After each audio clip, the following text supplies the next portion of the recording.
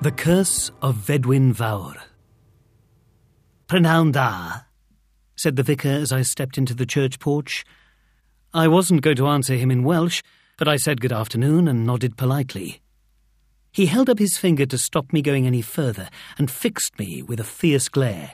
"So, to what do we owe the pleasure?" "I'm Berrian's cousin." "Are you indeed?" I was somewhat perplexed by the welcome. "Well, if your family, it's too bad you never visited when he was alive, don't you think?" I really wasn't expecting this. I was quite taken aback. That poor man, that poor pious, generous man, he was left to fend for himself for years, despite his disabilities, despite his misfortunes, with no one but us at the church for comfort. You couldn't be bothered with him then, could you? It was true that no one in my family had visited in a long time, but that was hardly any of the vicar's business. "I thought someone like you might turn up." His eyes narrowed. "But if you've come to get your hands on Fedwen Fawr, you'll get more than you bargained for, believe me." And then he dropped his finger and gestured for me to enter the church. To be honest, I thought it was a cheek. I marched up the aisle to the front pew where I assumed close family were expected to sit. I regained my composure and then turned to look around. It was a drab little church, no stained glass, plain, whitewashed walls. There wasn't much of a turnout, perhaps 10 or 12 people scattered around. But then Berrian had always been a bit of a hermit. As far as I knew, he rarely left the farm after his brother died. And before that, the two of them had kept to themselves, never married, never had much to do with the rest of the community. I'd heard nothing of him for years, so the message from the solicitor was a bolt from the blue. I've no idea how they tracked me down, but it seemed that Berrian had died of a heart attack, and as no will had been found, they had started looking into who might inherit his estate. Now, that certainly got my attention. I was in a bit of a sticky spot financially. A messy divorce, a couple of property deals that had gone sour.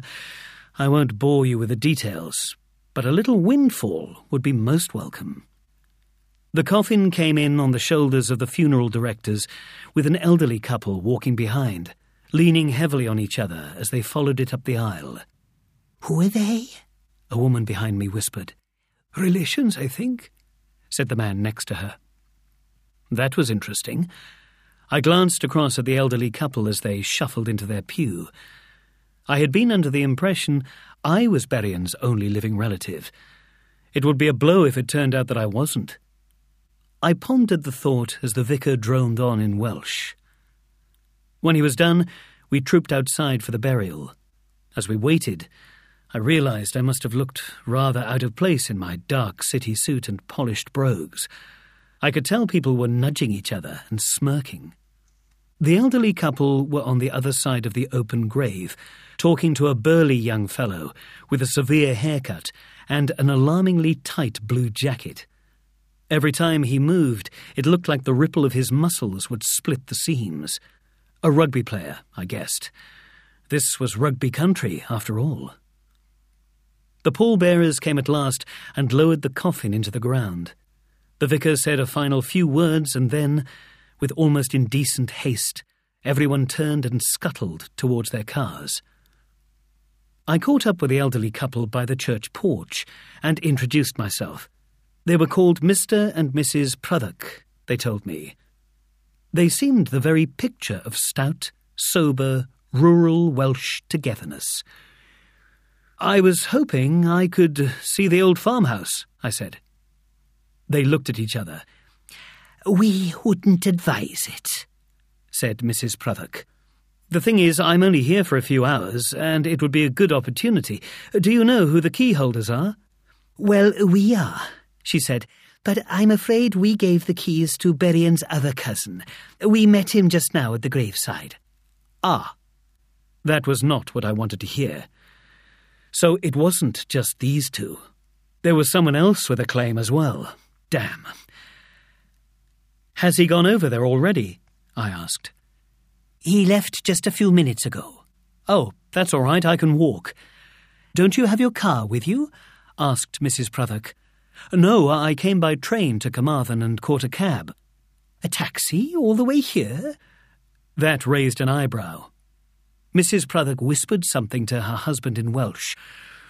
Well, said Mr. Pruthock, Fedwen is over in the next village. It's much too far to walk, but we can give you a lift if you're really sure you want to go. Absolutely sure, I said. Well, that's very kind of you. 15 minutes later, we turned off the main road and went up a winding lane with neat new-build homes on either side. They dropped me at the farm gate. Can you ask your cousin to drop the keys back when you've finished? Called Mrs. Pruthock. He knows where to find us. So, Fedwen Fawr.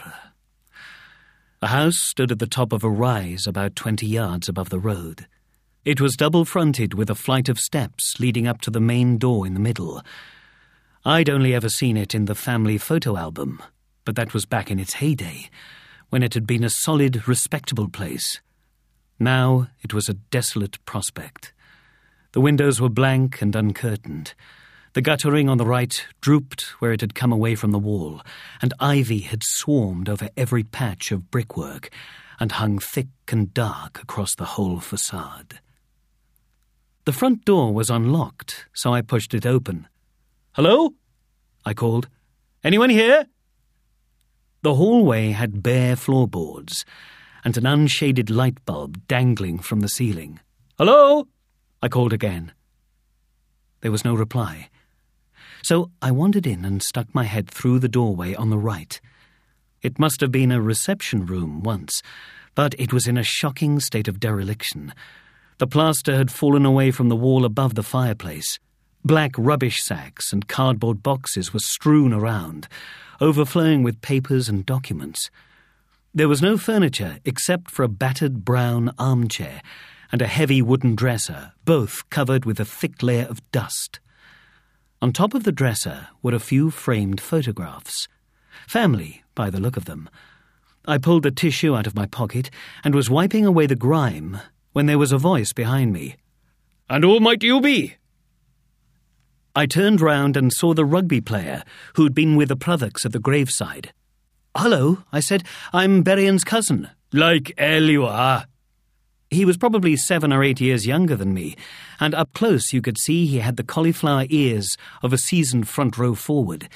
He clearly fancied himself as something of a hard man. "Well, come on. Who are you?" "All right," I said. I showed him the photograph in my hand. It was black and white, probably taken sometime in the early 1960s. I pointed to a middle-aged man in a sports jacket, holding a horse by its bridle. "That's my grandfather, Gitto Price," I said. "And the young man next to him is his nephew, Berrien's brother, Alan." I knew it was Alan from photos I'd seen before. He had a sullen, unresponsive look and a distinctive white scar across his left cheek. "And on the horse," I continued, "I'm pretty certain that's my mother, Joyce." I picked up another photo from the dresser and handed it to him. "Now you tell me who you recognize." He looked at it for a moment and then put it down. "Okay," he said. "I'm sorry if I was a bit off with you just now." "Oh, that's all right. You probably thought I was some chancer up from London." "Oh, no," he said and started to flush. "Well, all right, yes, perhaps I did. You can't be too careful, though, can you?" "And so who are you, then, if that's not too much to ask?" "Well, I'm a cousin too, but I'm on the other side. Berrien's mother was my mother's auntie. I think I've got that right. Is that so?" "Yes. We were never that close to them. He was growing redder and redder. "I don't know what to say, really, but I am a cousin, really I am. You'll just have to take my word for it." He became so embarrassed so rapidly that I couldn't help but believe him. "Edward Corbett," I said, holding out my hand. "Call me Ed." "Rhys," he said. "Rhys Watkins." He had a grip that could crush a rock. "It's a hell of a mess, isn't it?" I said. "Unbelievable. And you should see the rest of the house. Come on, I'll show you." He led the way across the hallway and into the other reception room. Like the previous one, it was uncarpeted and strewn with boxes and plastic bags full of rubbish. A bureau was standing at an angle in the bay, with a mouldering box of apples balanced on top.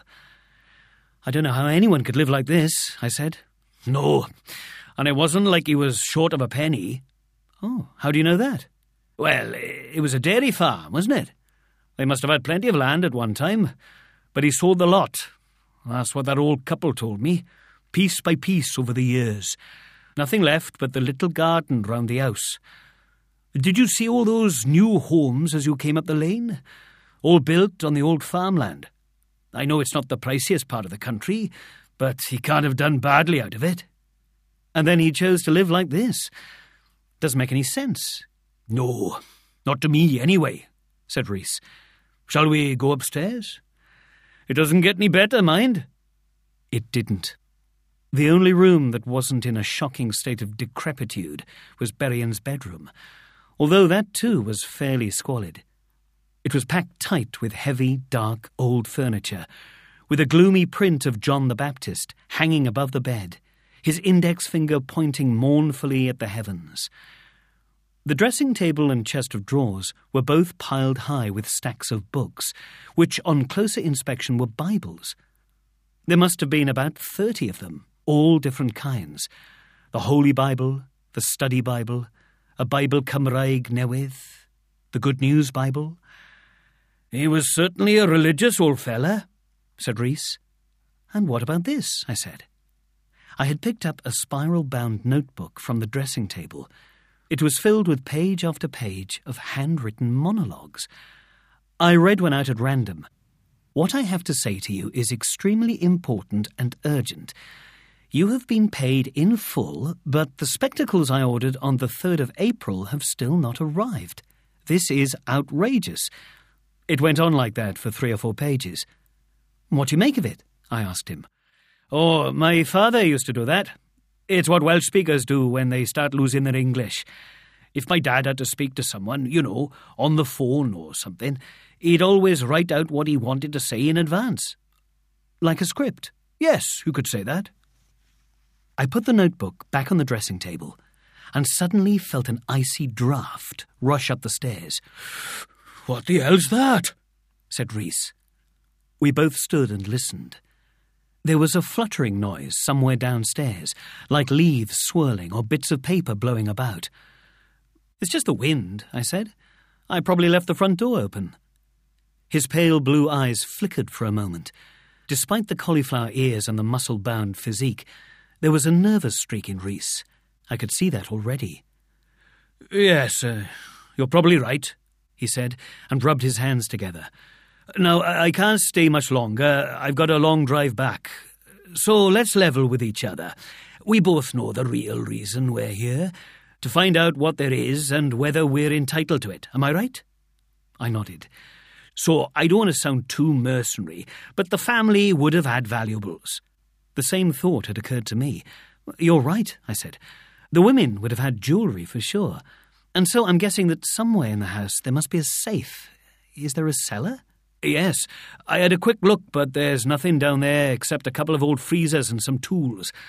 My guess would be the kitchen." The kitchen was in the same chaos as the rest of the house.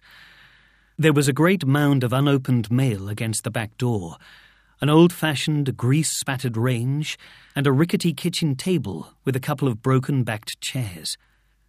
"Let's have a look in here," said Rhys, opening a tall, built-in cupboard at one end. "No, just the meters. Still, at least the electric's still running." I tried a half-height cupboard set into the wall under the staircase. "Aha!" I said. "Result!" The safe was a square, solid thing that looked like it had been there as long as the house itself. The only problem is we don't have a key. Rhys came to look over my shoulder. "Just a second, Edward," he said. "I've got an idea." He reached past me and tugged on the handle. The door swung open slowly to reveal 2 perfectly empty compartments. Rhys and I looked at each other. "And now I come to think of it, I've got another idea." He took the stairs 2 at a time and grabbed the ladder that leant against the wall of the landing. I hadn't noticed before, but the loft trap was open. Rhys climbed up, stuck his head through the hatch, and came straight back down. "See for yourself," he said. I went up the ladder and looked around the loft space. There was nothing there but a water tank and a few old newspapers. "How many years has the family lived here, would you say?" called Rhys. "Well over 100, isn't it? And who ever heard of any family with an empty loft?" "So that's why all the rooms are full of bags and boxes," I said as I came down the ladder. "Someone's brought everything down." "That's why there's hardly any furniture in the house, more to the point," said Rhys. "No clocks, no silver, no valuables, no nothing. They've stripped the place bare." "But who?" I asked. "Well, there's no sign of a break-in, is there? Whoever did it took their time. Came back and forth with a van, most likely." I see what you mean. "So who do you think—" "Well, it's obvious. Who had the keys?"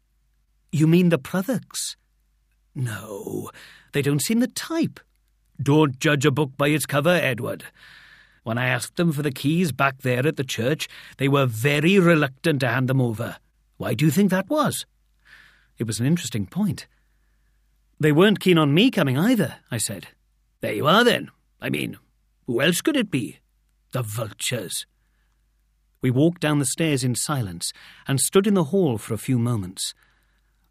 We were probably both thinking the same thing. There wasn't much point reporting it to the police. We had no idea what had been taken, and there wasn't much point confronting the Prothers either. They would surely just deny it. "So, that's that then, really," said Rhys. "There's not much more we can do here. I'd best be on my way. Will you be all right?" "I'll call a cab to take me back to Carmarthen." Rhys looked at his watch. "I wouldn't hold out much hope," he said. "It's nearly 6 o'clock. "I'm sorry?" "Well, nobody will come out this far, so late in the day. You're in the back and beyond, remember? I would drive you myself, but I'm going in completely the opposite direction." "I don't suppose there's a hotel around?" I asked. "There might be a B&B, but I couldn't tell you where. And anyway, they've probably shut up shop this time of year." I see. The only possible solution was beginning to dawn on me. So perhaps I'd better stay here tonight. Rhys's pale blue eyes opened a tad wider. "Really?" he said. I wouldn't fancy it myself. There's a bit of an atmosphere about this place, isn't there?" "Do you think so?" I said. "Well, I'm not the nervous type." I rather enjoyed impressing him. I'd slept in worse places than this in my life. And it wouldn't hurt to spend a few hours poking around Fedwen Fawr. Because it was clear that someone had helped themselves to a chunk of my inheritance, and if I could prove who it was, an uncomfortable night would be a small price to pay. "You get going," I said to Rhys. "I'll be fine here."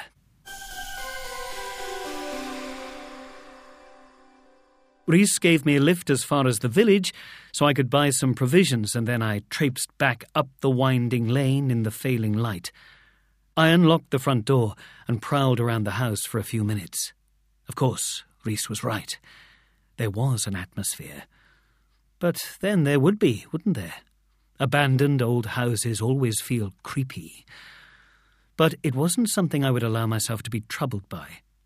I paced up and down the hallway and came to a halt by the front door. There was a Bible open on the little telephone table next to it, and I saw that someone, Berrien, presumably, had drawn a square in pencil around a verse halfway down the page.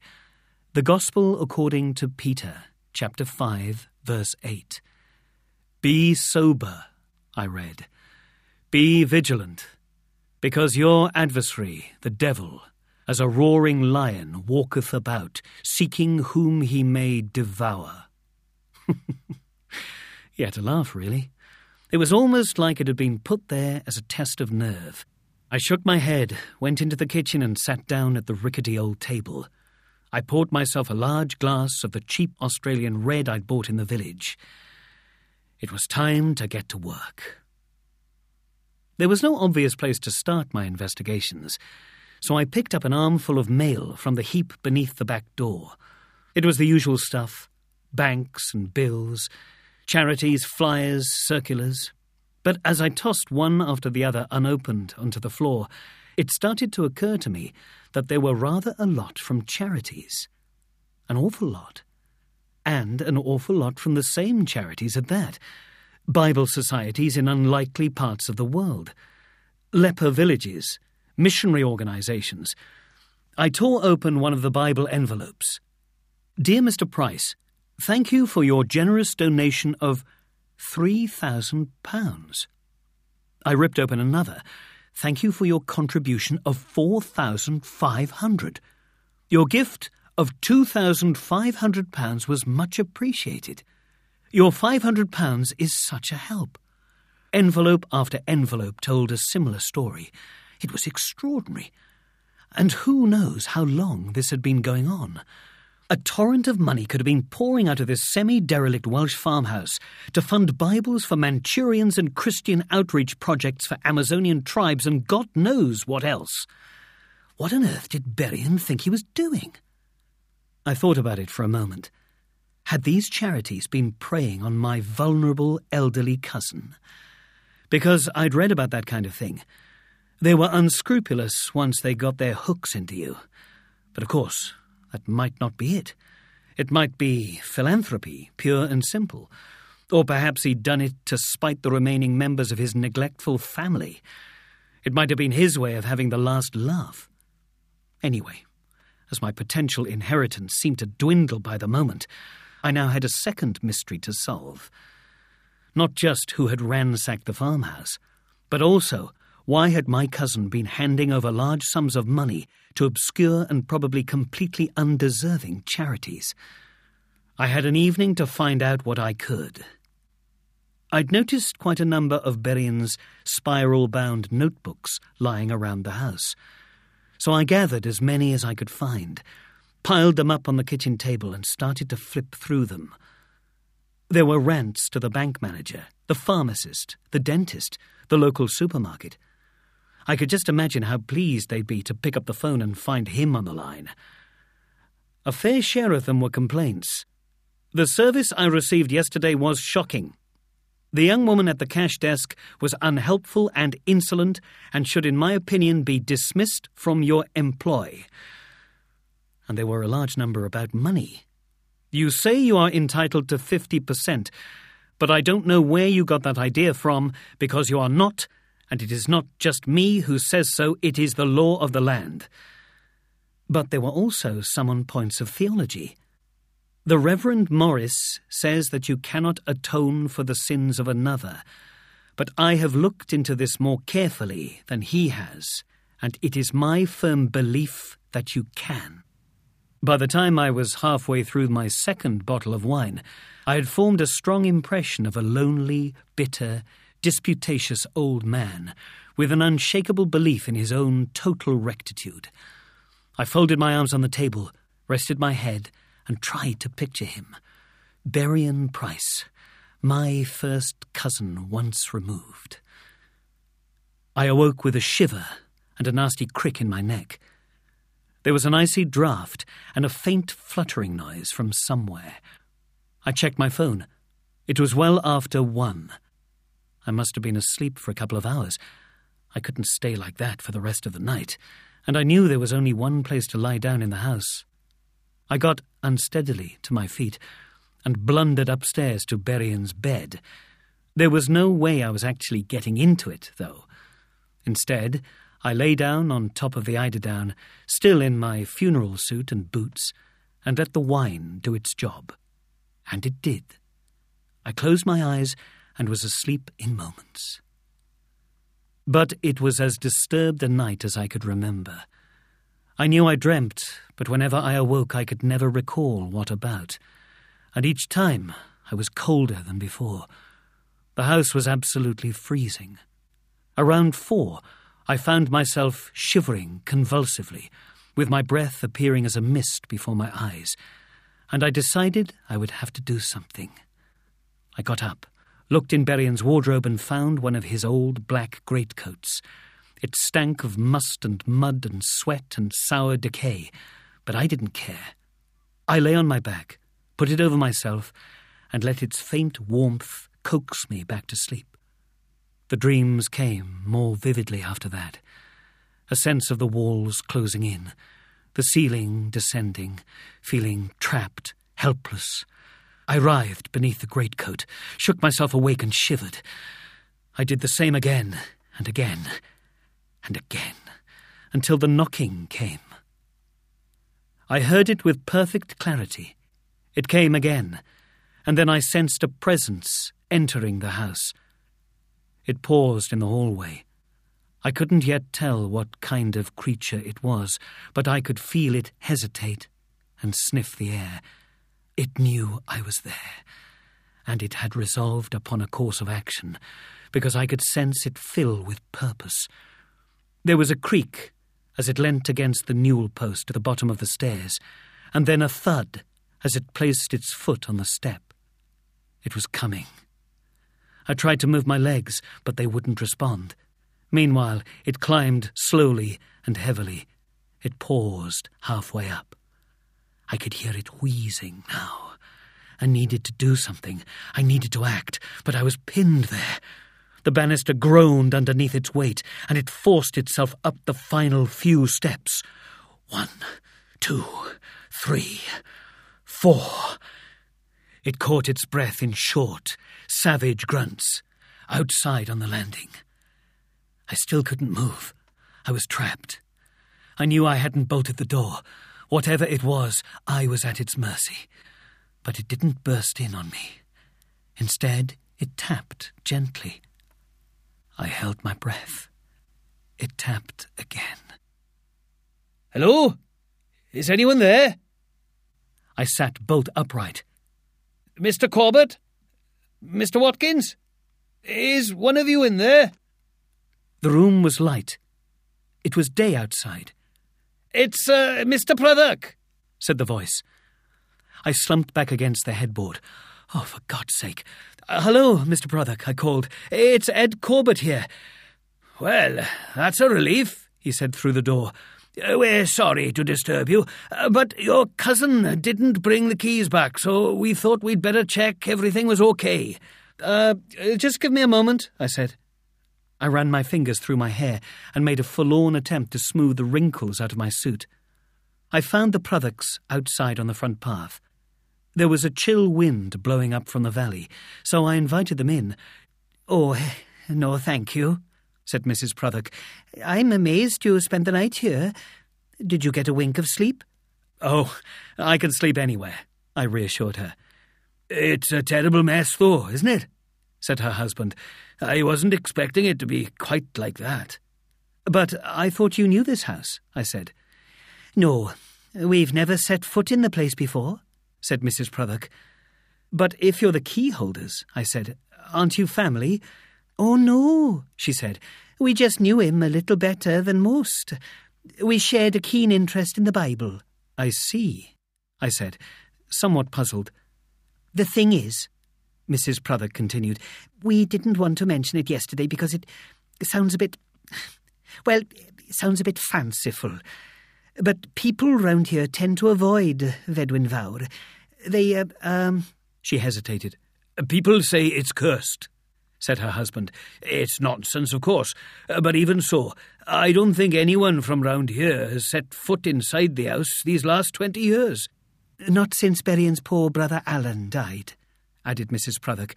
"Before then, of course, it was different." I wasn't sure what to make of this.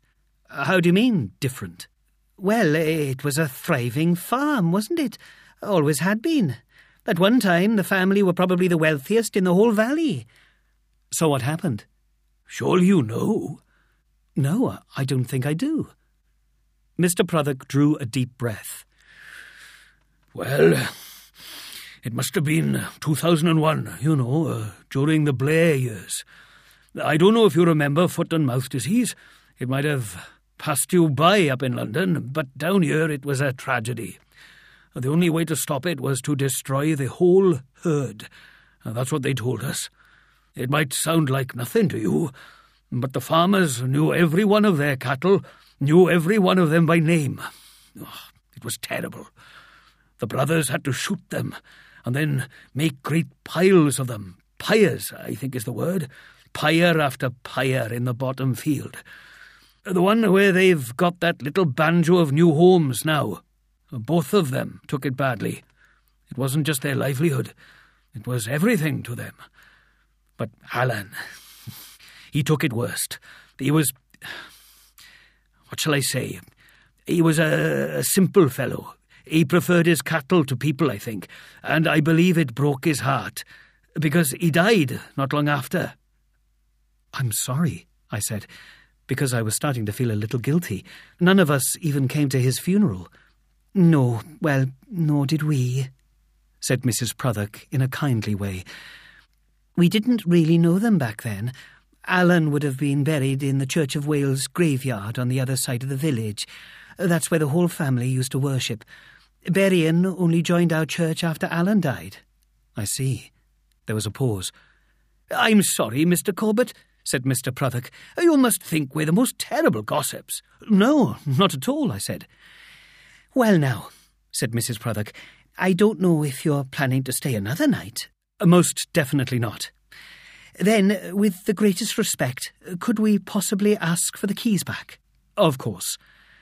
And the solicitors have been on the phone. They want to go in there next week and make an inventory of any valuables. After that, they'll get a company to come in and clear the place, if that's okay with you and Mr. Watkins. It's fine with me, I said.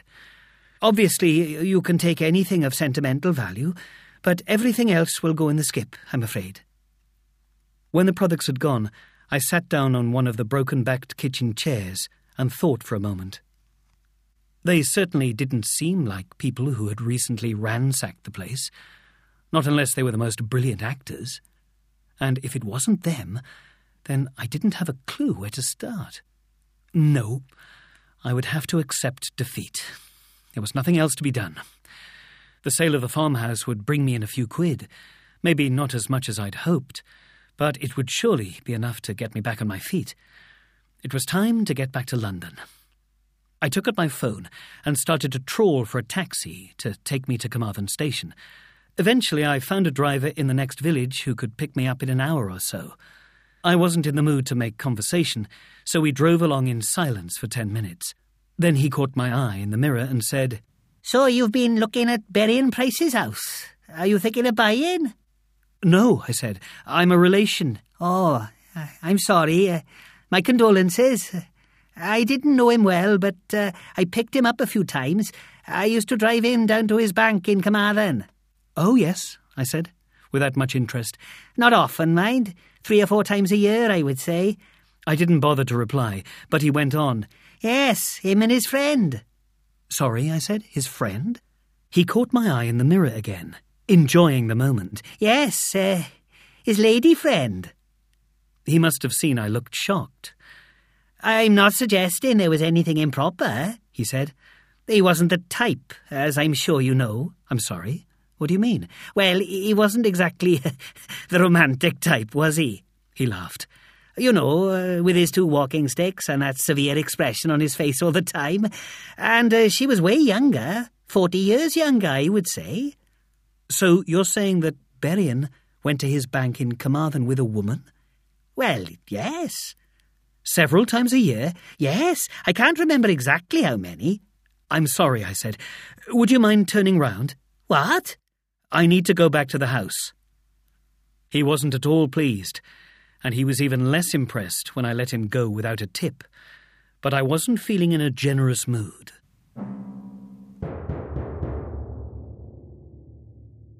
I forced the kitchen window at the back, climbed in and got straight to work. Now I had an idea of what I was looking for. Things started falling into place. It helped that Berrien had been such a hoarder. He'd kept everything. Supermarket receipts, paying in slips, invoices, shopping lists. I realized the record of his entire life was crammed into the sacks and bags and boxes strewn around. I tipped one after another upside down. It was the bank records I was after, although it was soon apparent he had plenty of different accounts, personal, business, building societies too. But there was too much of it and too much detail. And then something caught my eye. It was the banner across the top of a receipt in a shade of turquoise you wouldn't associate with an elderly Welsh dairy farmer. On closer inspection, it was the bill from a cafe in St. Catherine Street, Carmarthen. Nothing special, just 2 cups of tea. It was the fact that there were 2 cups of tea that was significant. I rummaged through some more of the junk that had come out of the same sack, and well, look at that. 2 tickets for a prayer meeting at the Bethesda Hall. And in the top corners were written the names of the holders, Berrien Price and Rowena Harrison. Bingo! I went back to the bank statements, and it all came into focus. No matter which account I went to, alongside the thousands paid out to charities, there was always the odd 1,000 here and there, sometimes more, to R. Harrison, Ms. Harrison, Rowena Harrison. But what on earth to make of it? Why would Berrien take this woman to his bank and a prayer meeting in Carmarthen several times a year? Was this some kind of late-life infatuation? Was everything I discovered so far about him completely wrong? Surely not. It seemed incredible that a confirmed bachelor like him would take a lover in his 70s. Or had she been a Bible buddy, perhaps? Had she somehow gained his trust through displays of prayer and devotion? That seemed more believable, but the Prothocks had made no mention of a companion, and I hadn't noticed anyone who fitted the bill at the funeral. Or was it something else entirely? And if so, what? Did she have something over him? Now, there's a thought. But if she did, what the hell could it be? I paced up and down the kitchen, making little progress with this line of speculation, when another thought occurred. Why not look her up on Facebook? I got out my phone. So, Rowena Harrison. It didn't take more than a minute or two to boil down the likely candidates to someone from the surrounding area. And suddenly, there she was. An overweight woman in her early 30s, with closely cropped hair dyed a shade of plum.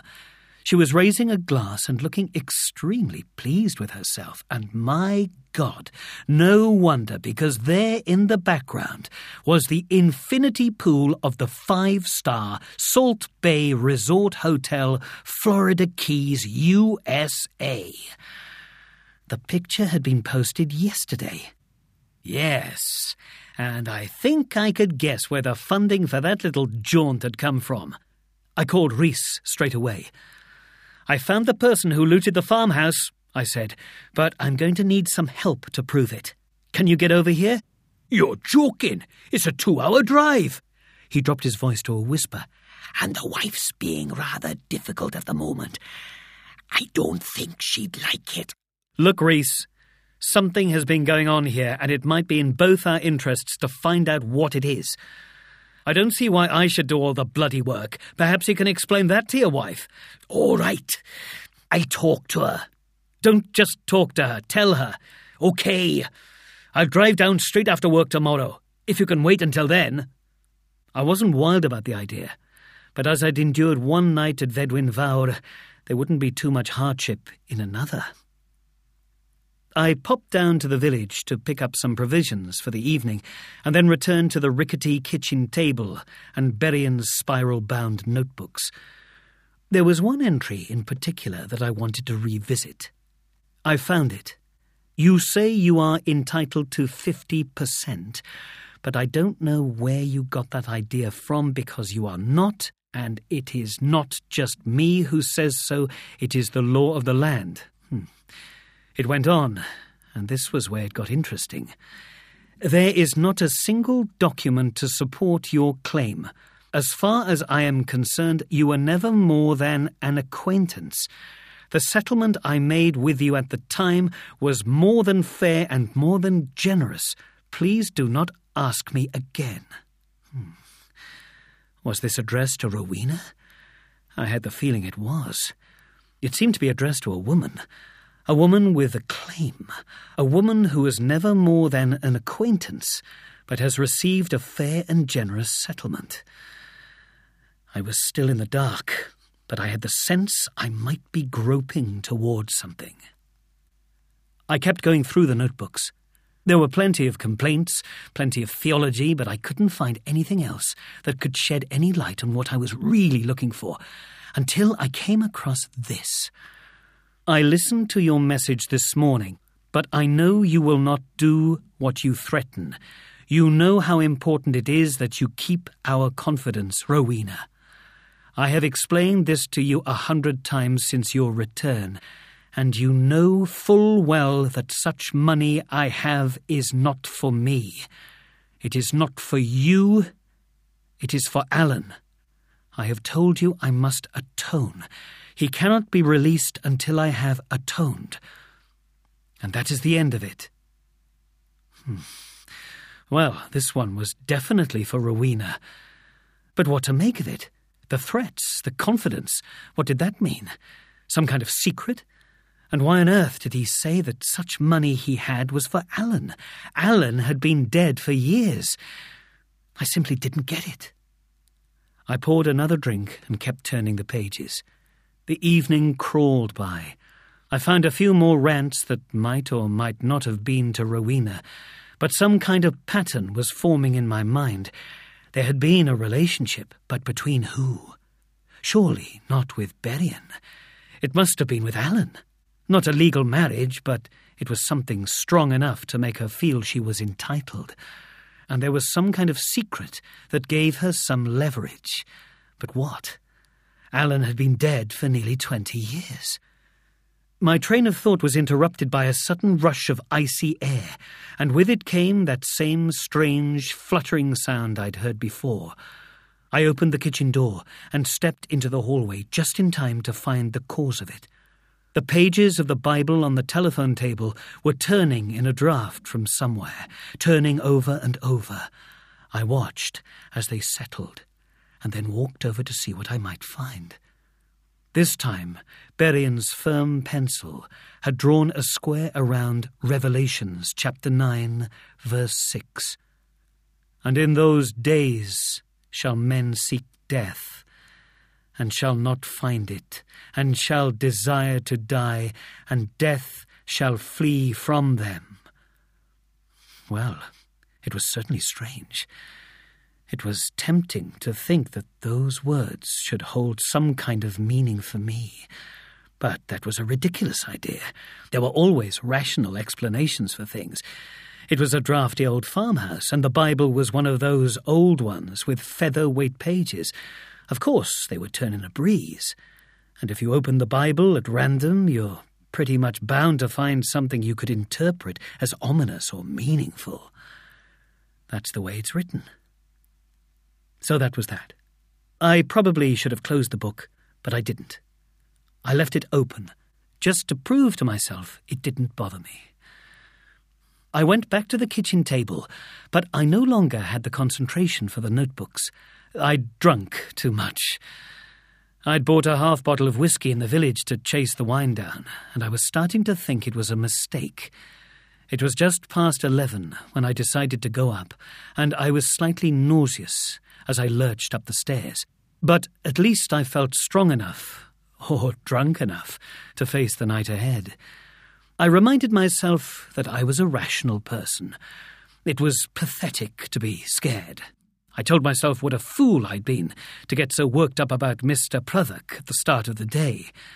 But even so, this time I made sure to bolt the bedroom door before I lay down on top of Berrien's eiderdown, suited and booted as before. Sleep came far less easily this time. I needed to put the events of the day out of my mind. Above my head was the framed print of John the Baptist. I closed my eyes and challenged myself to remember his story, to focus, to shut out everything else. I could recall almost nothing about him at all. My mind was blank, completely blank. And eventually I drifted off. I have no idea when in the night it was, but at a certain point I had the same feeling I'd had the previous morning. There was a presence at the bottom of the house, and this time it was clearer, stronger, far more intense. There was a creak, and I felt my fists clench as the weight of the thing slumped against the newel post, then a thud as a heavy foot stepped onto the bottom of the staircase. Hang on, was this just Mr. Pruthock again? No, it wasn't Mr. Pruthock, and whatever it was, I could tell. I was absolutely certain it was coming for me. I forced myself to think. Was I awake, or was this a dream? I had no way of telling. Thud. Thud. Thud. Up it came. Should I shout out? Should I phone someone? But what the hell would I say? The thing was right outside now because a faint orange glow was showing underneath the door. I held my breath. It paused before its next move. I waited. Suddenly, there was a groan of shearing metal, a snap, and then a crash as the door burst open. The thing loitered on the landing outside. I couldn't see it directly, only its reflection in the window opposite the doorway. Its features were blurred, but there was a yellowish sheen to its face. I couldn't just let it come for me. I felt hideously vulnerable. I swung my feet to the floor and took a couple of steps towards the door. I steeled myself, turned my head, and confronted whatever it was that stood there. There was no doubt about it. It was Alan. The scar on his cheek, the sullen, resentful stance. But it was hard to take in quite what kind of thing he was. Did he stand on the floor or float above it? Was he lit from within or from without? There was no telling. He hovered. He glowed. He flickered between states, neither one thing nor quite something else. Then he put his head back and opened his arms to me in an imploring gesture. He was asking for something. I knew that much, but I had no idea what it was. He brought his hands together, steepled his fingers, then pointed them at the floor. I stared into the black sinkholes of his eyes in an attempt to understand. For a second, we leant towards each other through the doorway. Then I shook my head and raised my hands in a gesture of incomprehension. His shoulders slumped. He hung his head. I wasn't sure what he expected. Then he suddenly lurched at me like a savage dog, jerking its lead in a rage of frustration. I jumped back. He swayed, and a string of drool swung from his lower lip. Then, with definite and menacing intent, he raised the index finger of his right hand and pointed upward. He nodded a couple of times, as if to emphasize his point. Within a couple of seconds, he had faded and gone. Once again, I woke up late the next day.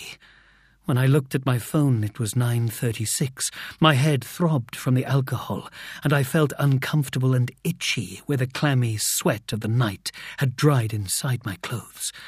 I stood up and looked at the picture of John the Baptist above the bed, his right index finger pointing at the sky.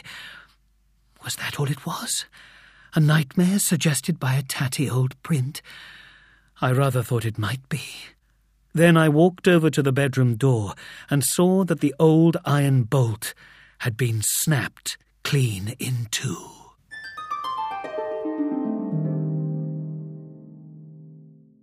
There was a cafe in the village, and I went in mid-morning and ordered a plate of sausage, egg and chips.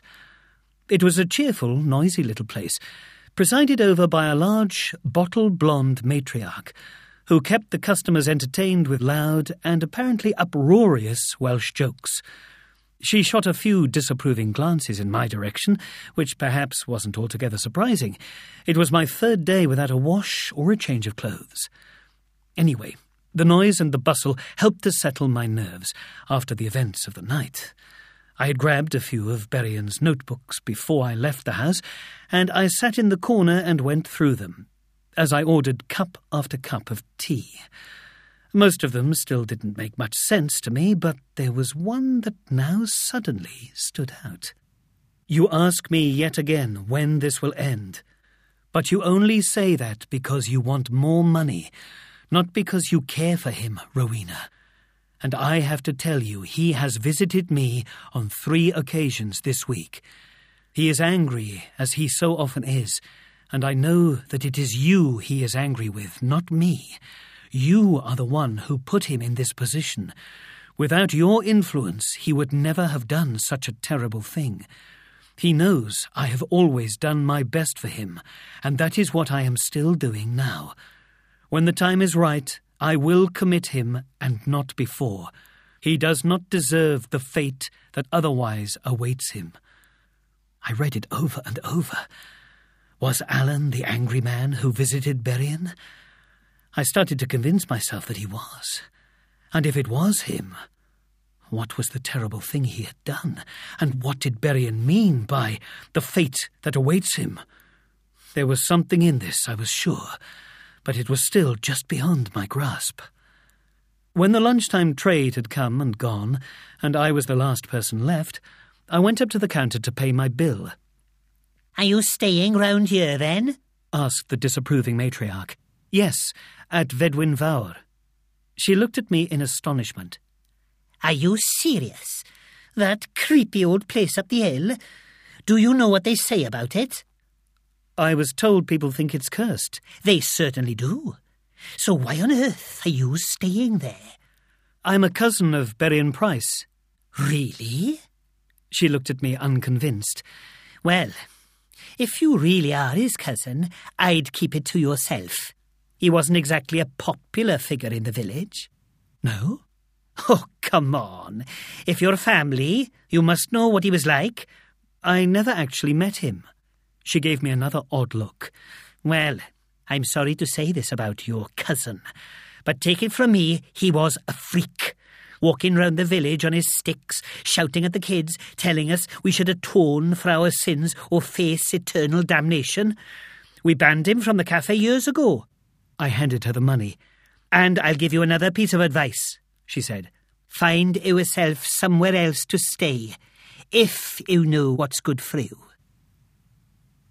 I stood on the narrow pavement outside the cafe in a faint drizzle and tried to decide what to do. There were still a few hours before Rhys was due, and, frankly, I couldn't face spending them at Fedwen Fawr. I decided to go and look for Alan's grave. I don't know what I thought it would tell me, but it seemed as good a plan as any. The Prothic said he'd been buried at the Church of Wales, which, I discovered, was a 25-minute walk across the village.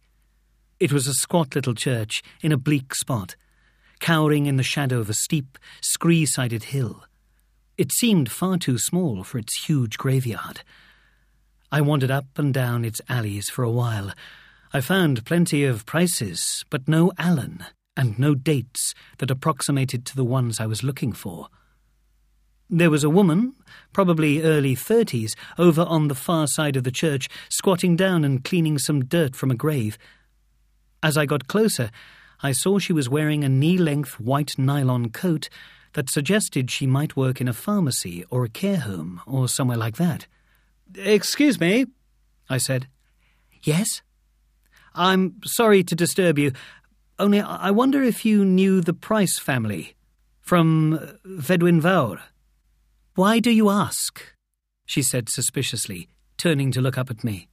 "I think they used to come to this church." "Oh, no, I don't think so." "I don't mean recently. I mean a good few years back. Getting on for 20 years, maybe?" She stood up and thought for a moment. "Berrien Price and his brother Alan." Her eyes widened in recognition. "You don't mean the simpleton?" she said, and then she pulled herself up. "I'm sorry. That's probably not a word you're allowed to use anymore. But that's what he was. He wasn't right in the head. Oh, my God, yes, I do remember him. I was only a girl, but we were all terrified of him. He had that scar on his cheek, didn't he? And he would look at you with those dead eyes of his, and it was like he was capable of anything, like he had no heart, no feeling in his soul." She stopped and looked away, as if something else had occurred to her. "Only I was told," I said, "that he was buried in this churchyard." "Oh, no," she said, very definitely. "Are you sure?" Of course I'm sure. She almost snapped at me. Not after what happened with him and that girl. I'm sorry, I said. She couldn't bring herself to look at me. She addressed her remarks to the bleak hillside. Some say they were both to blame, but not me. That girl couldn't have been more than 13 years old. I don't know what it was exactly. My parents spared me the details. But they brought shame on us. I know that. I see, I said. Oh, no. We wouldn't have the likes of him in our church, and we wouldn't have him buried in our churchyard neither. And she dusted off her hands and stalked towards the gate. When I got back to the farmhouse, Rhys was waiting in the lane at the wheel of his 4x4. I led him round to the kitchen at the back so we could climb in through the window. I meant to pick up the keys from the Pryddocks on my way, he said. Only when I got to their house, there was an ambulance outside. I didn't like the sound of that. You didn't find out what it was? I didn't like to interfere, he said. Rhys had brought a homemade pie and some bottles of beer. So we sat at the kitchen table and I filled him in on what I'd found out. Or the stuff that made some kind of sense, at least. I didn't bother him with the story of the curse or the fluttering Bible or Alan's strange appearance in the night. I didn't want him to think that 2 nights at Fedwen Fawr had made me lose my grip on reality entirely. So, it definitely wasn't the Pryddocks then, he said. You think this woman, Rowena, was the one who came and helped herself to the contents of the house?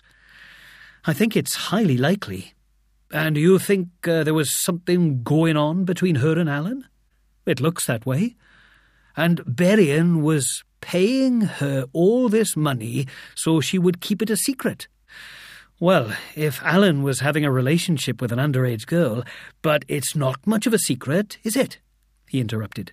Not if you just found out about it from some woman in the village. No, I suppose it isn't. He was right. It was a bit of a flaw in my hypothesis. And what about these huge sums of money you were sending off to charities? He asked. Well, I'm guessing that is to atone for Alan's sins. That's what he seems to say in the notebook. Whatever it was, it must have been pretty dreadful if it required the proceeds of all that farmland. Yes, but you must remember that Berrien wasn't just religious, he was a fanatic. It still doesn't add up, I'm afraid, Edward. He opened another couple of bottles of beer and handed one to me. So, do we know anything else about this woman? He asked. Yes, I was just about to tell you. I found her on Facebook. I gave him the details and he tapped them into his phone. There was a pause of a few seconds and then he said, She's dead. What? That's what it says? He showed me. Remembering Rowena Harrison. Rowena was found dead in her hotel room in Florida Keys yesterday evening. Anyone with any information should contact the Florida Police Department. Bloody hell. We'd agreed that Rhys would stay at Fedwen Fawr that night. I would sleep on Berrien's bed, as before, and he would take the old armchair in the front reception room. It was soon after 2 when I was woken by the icy draught. I sat up and listened. Sure enough, the fluttering noise soon followed. I waited and then heard someone moving around downstairs. I went out onto the landing and leaned over the banisters. Rhys was in the doorway of the reception room. He looked up at me. I thought I heard something. It's just the wind, I said, not wishing to alarm him. Nothing to worry about. I went back to Berrien's bedroom, lay down, and closed my eyes. I tried to clear my mind, but I had the sense of something lurking, something just beyond my perception. When I next woke up, I knew the presence was already in the house. The newel post creaked as it had before, and the thing paused. But this time it didn't climb the stairs. There was a shuffling noise as it moved along the hallway. This time it was going for Rhys. I heard a creak as the door of the reception room swung back. I was awake now, and I knew I had to do something. I swung my feet to the floor. From downstairs, I heard Rhys make a noise, as if he'd been startled. I threw the bedroom door open and felt a surge of icy air roar up the stairs. "I don't know what you want," said Rhys's voice below, in a half-strangled sob. "I don't know what you want!" I clutched the banister at the top of the stairs and breathed deeply for a moment. "No!" came Rhys's voice again, shriller this time. "No! Stay away from me!" And then he let out a long, hysterical howl of terror. I clattered down the stairs as fast as I could and ran into the room. Rhys sat in the darkness, as if he had been pinned to his armchair by an invisible force, his hands gripping the armrests, his legs wide apart, all the colour gone from his face. "Are you okay, Rhys?" He nodded towards the fireplace. "He was standing right there," he said. "Alan?" "He looked straight at me, and his eyes, they were black and hollow. My God! My dear God!" "It's okay, Rhys," I said. "It was just a bad dream, that's all." "Like hell it was. He was as real as you are, standing there." "Did he say anything?" "No. At first he seemed like he was asking me for something, begging me for help. And when I told him I didn't understand, he became furious. Then he raised his arm and pointed to the sky." "Like this?" I said, mimicking the gesture that Alan had made to me the night before. "Not quite," said Rhys, "because he raised 2 fingers. "Oh, God," I said. "How did you know?" said Rhys. "How did you know what he did?" "Because he came to me last night." "Well, why didn't you tell me that before, you stupid bastard?" We sat at the kitchen table for the rest of the night, half dozing, half stunned, bracing ourselves for whatever was to come. Rhys's phone rang just after 8 o'clock. He answered it in Welsh and then sat there nodding and listening intently. "That was Mrs. Pruddock," he said when he'd finished. "Her husband died during the night." I received the news in silence. "They haven't established the cause of death yet. She said she wanted to warn us. She said you would know what she means." He looked at me. "Well?" I started to fill him in on some of the other things I'd left out the previous evening. "Okay, I didn't mention this before because I thought it was stupid, but some people round here believe there is a curse on this place." "Shit!" "They say that apart from Berrien, no one has set foot in this house for nearly 20 years. Rhys put his head back and stared into space for a while. "So," he said at last, "nobody has been to the house for nearly 20 years. And then this Rowena Harrison turns up and helps herself to whatever she likes. The night before last, Alan holds up 1 finger to you. Yesterday, she died. Presumably, Mr. Pruddock has also set foot in this house." I nodded. "Last night, Alan held up 2 fingers. This morning he's dead. You know what that means, don't you?" "Are you saying that you and I are numbers 3 and 4? Come on, you can't believe that kind of thing." He didn't respond. He just looked ashen. "What the bloody hell are we going to do?" We munched the rest of the leftover pie in silence for a while. Eventually, Rhys said, "So, is there anything else you haven't told me?" I took a deep breath. However crazy it sounded, I supposed he had a right to know. "Well, it's probably not important, but do you remember that fluttering noise you heard last night?" You said it was the wind." That was only half true. It was actually the wind turning over the pages of the Bible in the hallway. It's happened several times since I've been here. "Oh, for God's sake, show me!" I led him down to the table by the door. "Have you read this one?" he asked, and pointed to the open page. I checked and shook my head. Rhys studied it for a moment. "The book of Genesis, chapter 4, verse 10.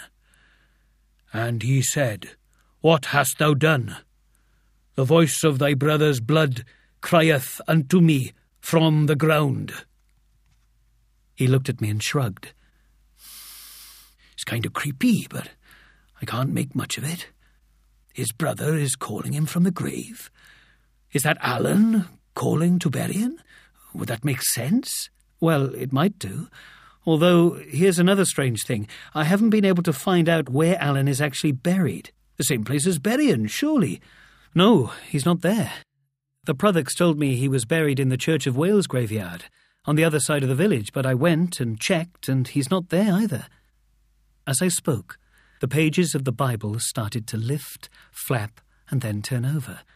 They settled in the book of Isaiah. Rhys read out Berrien's squared verse. Chapter 51, verse 14. The exile will soon be set free, and will not die in the dungeon, nor will his bread be lacking. Almost as soon as the words had left his mouth, the Bible started turning the other way, just a couple of pages. Isaiah 42:22, said Rhys. But this is a people robbed and plundered. All of them are snared in holes, and they are hidden in prison houses. We looked at each other for a moment, and the same thought must have occurred to both of us at the same time, because without another word, we both turned and made our way to the steps that led down to the cellar. We picked our way past some old tools and piles of off-cut wood towards the two large chest freezers at the end. Rhys took a deep breath and yanked the first lid open. Nothing. Just a strong, sour, musty smell. But the second was different. It was still working, and when we opened it, it was full to the brim with ice crystals. Rhys started to grab handfuls of them and throw them on the floor. Come on, he said. Don't just stand there. Reluctantly, I started shoveling too. Hang on, he said after a couple of minutes. I've got something. He had plunged his arm deep into the ice, and he gestured with his other hand for me to do the same. I took a deep breath and forced my arm down as far as my elbow. My fingers wrapped around an object. Have you got something? Said Rhys. I nodded. I didn't like to think what I was holding. It was something cold and hard and awful. Right, said Rhys. 1, 2, 3, and pull! We both heaved together, but my grip slipped. I muttered an apology. Rhys counted again, and this time we got the thing to move. Keep going! Rhys hissed. Keep going! The mass of ice crystals started to part in the middle as a large round object broke the surface, then disappeared again as one of us relaxed our grip. One more heave, said Rhys. I grunted with the effort. We both yanked, and suddenly there, emerging from the ice, was a sunken-eyed, scar-cheeked, frost-pitted face. The face of Alan Price. Involuntarily, we both took a step back. The ice had formed buboes and blisters across his face, swelling the flanges of his nose, puffing his lips. His eyelashes drooped and dripped with tiny icicles. His forehead simply glistened. And look, said Rhys, look at his wrists. Our efforts to pull him from the freezer meant that his arms poked out of the ice, and on both wrists you could clearly see deep slash marks. That's why he didn't have him buried, said Rhys. That's what Berrien was trying to atone for. My God. So that was the terrible thing. Alan committed suicide. We spent the entire day dealing with the authorities. It was after 11 that night when Rhys dropped me off at a cheap hotel on the edge of the Black Mountains. I wasn't even going to attempt to sleep. There was no logic to it, but I told myself that as long as I stayed awake, I wouldn't dream, and as long as I didn't dream, Alan wouldn't raise a third finger. I watched TV. I drank all the instant coffee in the little tubes by the kettle in the corner. I moved on to the tea. I went out and walked up and down the verge of the road outside. Somehow, I made it through the night. My phone rang just after 9:30. I braced myself for the worst. But it was Reese's voice. I'd never felt more relieved.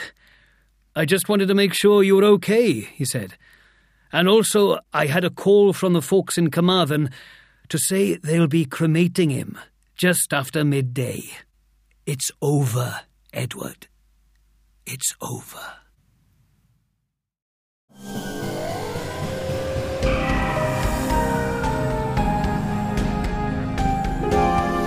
The Cas of Fedwen Fawr was written by Elgin Barrett and performed by Wayne Forrester. Technical presentation was by Malcolm Blackmore and music by John Was.